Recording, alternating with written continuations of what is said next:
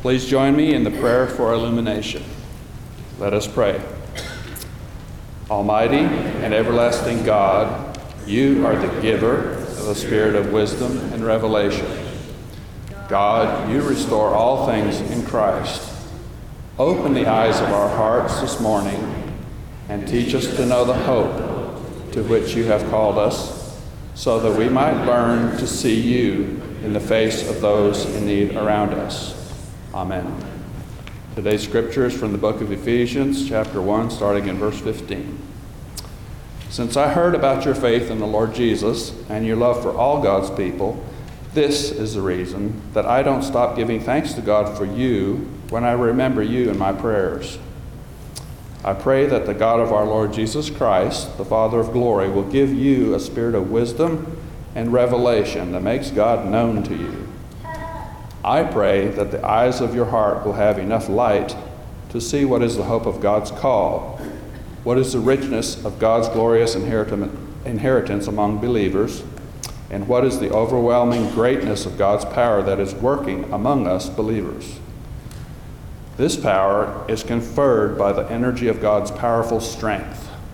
God's power was at work in Christ when God raised him from the dead and sat him at God's right side in the heavens, far above every ruler and authority and power and angelic power, any power that might be named, not only now, but in the future.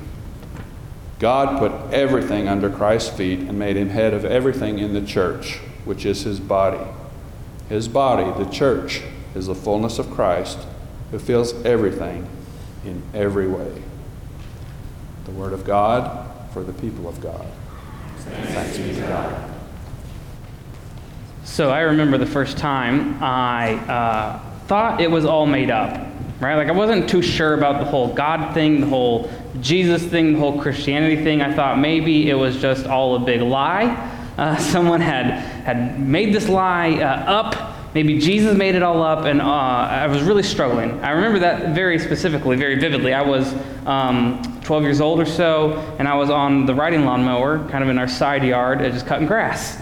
Probably should be a pastor, right? If you're 12 years old and you're having those questions and thoughts on a riding lawnmower, you're called to ministry. I'll tell you that right now. So I was sitting there, I was like, well, what if someone did make it all up, right? What if this Jesus thing isn't real? What if it's all just a bunch of hogwash? It's crazy talk. And I began to doubt. I began to wrestle with that, and I didn't know how to understand Jesus. Because, I'd heard about sort of Jesus as Lord, Jesus as King, that you should invite Jesus into your life, to be King of your life, to be Lord of your life. And I wasn't sure about that because I wanted to be Lord of my life. I wanted to be King of my life. I wanted to rule my life. I didn't want someone else to rule my life, right? I wanted to call the shots. I didn't want God to call the shots. And I'm not sure, as we heard earlier, right, in the beginning of Ephesians, Paul says he prays for a spirit of wisdom to kind of come amongst the church. I'm not sure that God was being made known to me in a spirit of wisdom in that moment. God seemed distant. God seemed sort of over there. God was definitely not a Lord of my life because I was Lord of my life. And I was wrestling with that. Very, very, very real.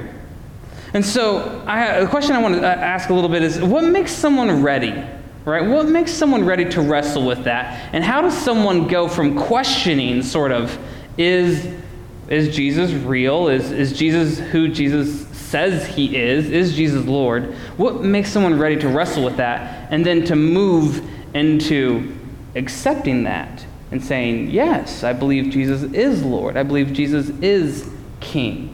What makes someone ready for that? And I think it boils down to two things, right? The first is personal experience. I think a lot of faith, a lot of sort of the questions and doubts is just something that we go through. And you have to experience it to sort of live it and feel it and for it to take a root in your life. The second thing I think that helps people maybe take a step in that direction of admitting Christ as Lord, of admitting Christ as King, is a good logical argument. Now, I should say that faith doesn't always make sense, right? That's why we call it faith. There are many things that are a mystery of the faith, things that we take on faith. We walk by faith. I think that faith is an experience, and it doesn't always have to make sense, but I think there are some things about our faith that are logical and that can make sense. So faith doesn't always make sense, but I think it can make sense. And I believe that it's both. It's both these experience and a logical argument that help move people in a next step of sort of understanding and coming under the lordship and reign and rule of Christ. So my prayer for today on Christ the King Sunday is that we would have a spirit of wisdom here, that Christ would be made known to us, as Paul said in his letter. That the spirit of wisdom would be here, and that we would recognize that Christ is Lord over everything. And so the question that I'd like us to wrestle with is Jesus Lord? And now a little disclaimer here, right? You're going to hear me kind of waffle back and forth between two words, right? You'll hear me waffle back and forth between king and Lord. And they're essentially sort of the same thing, and let me tell you why. The early church really struggled with this. And you'll need to remember that the early church was born sort of under the rulership of the Roman Empire, right? Nod your head. You're following along with me. The Roman Empire was kind of where Christianity began. And there was this person who was in charge of the Roman Empire called Caesar. And the proclamation that one would have to make to be a good Roman citizen is Caesar is Lord. So you can kind of practice your own little household code. You can sort of practice sort of whatever religion you had, as long as that was all under the lordship and kingship of Caesar. As a Roman citizen, you would take like a little bit of incense and you'd throw it on the altar, and that was your offering to Caesar. Caesar was elevated to the point of a god, to the point of this Lord. And you would say, Caesar is Lord. And then the Roman Empire would let you do your business. Now you can imagine that this was problematic for the early believers because they had a different confession. They had a different posture of belief. They had a different conviction. Right? They didn't think that Caesar was Lord. They didn't think that Caesar was some sort of god. No, they had experienced God. They had experienced the risen Christ. They said, Jesus is Lord. So that's where this saying sort of is birthed from. It comes from the early church. It comes out of contradistinction to the Roman Empire and saying, no, we don't believe that Caesar is Lord. We believe that Jesus is Lord. And it radically changed the early church. It became sort of a creed, a confessional statement of the early church. And so you'll hear me today waffle back and forth between the words Lord and King. And I just want us to all be clear, they're sort of the same thing. Okay? Nod your head. All the same thing? Fantastic. Lord, King, good. Christ the Lord, Christ the King Sunday. It's very good. So many people have wrestled with this throughout the years and what this meant. And I have lots of friends from different traditions and lots of people who have no tradition, who are atheists. And they would always claim a couple things about Jesus. They would say, I like this Jesus person. I like what this Jesus person says. I've read some of the Bible. It's got some good stuff in there. But this whole entire thing about like Jesus being Lord, I don't know about that part, right? So they would say Jesus is a good teacher, a good moral teacher. How many of you have heard a friend or relative say something like that? They'd say Jesus is a good teacher, right? But he's not necessarily God. Okay. This is really what I was wrestling with that day on the lawnmower. I was sitting there, and is Jesus really Lord? Okay, well, if Jesus was a good teacher, and we can find common ground on that, we would say that Jesus taught some great things. Jesus taught us to love our neighbors as ourselves. He taught us to pray for those who persecute you. He taught us that your posture should not be one of selfishness, but should be one of selflessness, should be one of joy and hope and peace. If we can all agree that those are great things, great teachings, then what about the other stuff that Jesus says? When Jesus says, if you've seen me, you've seen the Father. I and the Father are one. And Jesus claims to be sort of Lord. What about that stuff, right?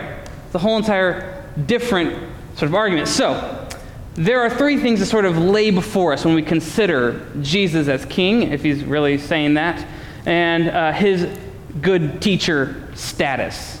Right? The first option is Jesus is who Jesus says he is, right? Which would be Lord.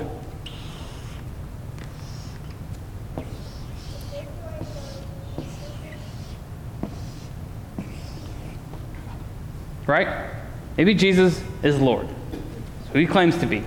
The other option, right, is that maybe Jesus is a liar.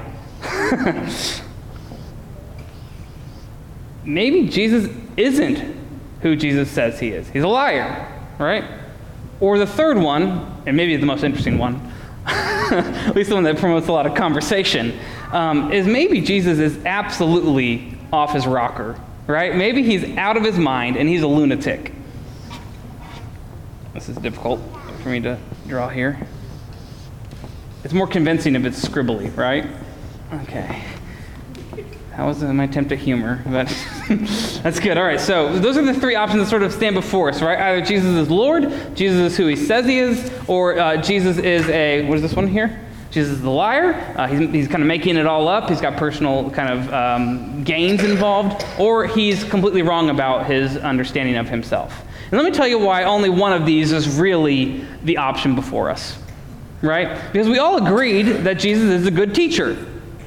And by very nature, good teachers tell the truth, right? You cannot claim that Jesus is a good teacher and then say that he's lying about his lordship. He would not be a good teacher, right? So for us to claim that Jesus is a good teacher is to say that Jesus is not a liar. If we think that Jesus is a good teachers tell the truth. Jesus talks a lot about himself, so maybe those claims about himself are true. So we could say Jesus is not a liar. Okay, that convinces a lot of my friends, right? We talk about it and they say, okay, I get your point. Maybe Jesus is not a liar. I said he was a good teacher. I understand. I'm good. Maybe he's crazy, right? Maybe he doesn't know what he's talking about. He's delusional. He has no idea. This is a really interesting argument, right? But the interesting thing when you look back at countless of sort of cults, religions, kind of really charismatic people who are generally, we would say, crazy, their following builds up really fast and then just fizzles and dies, and history forgets.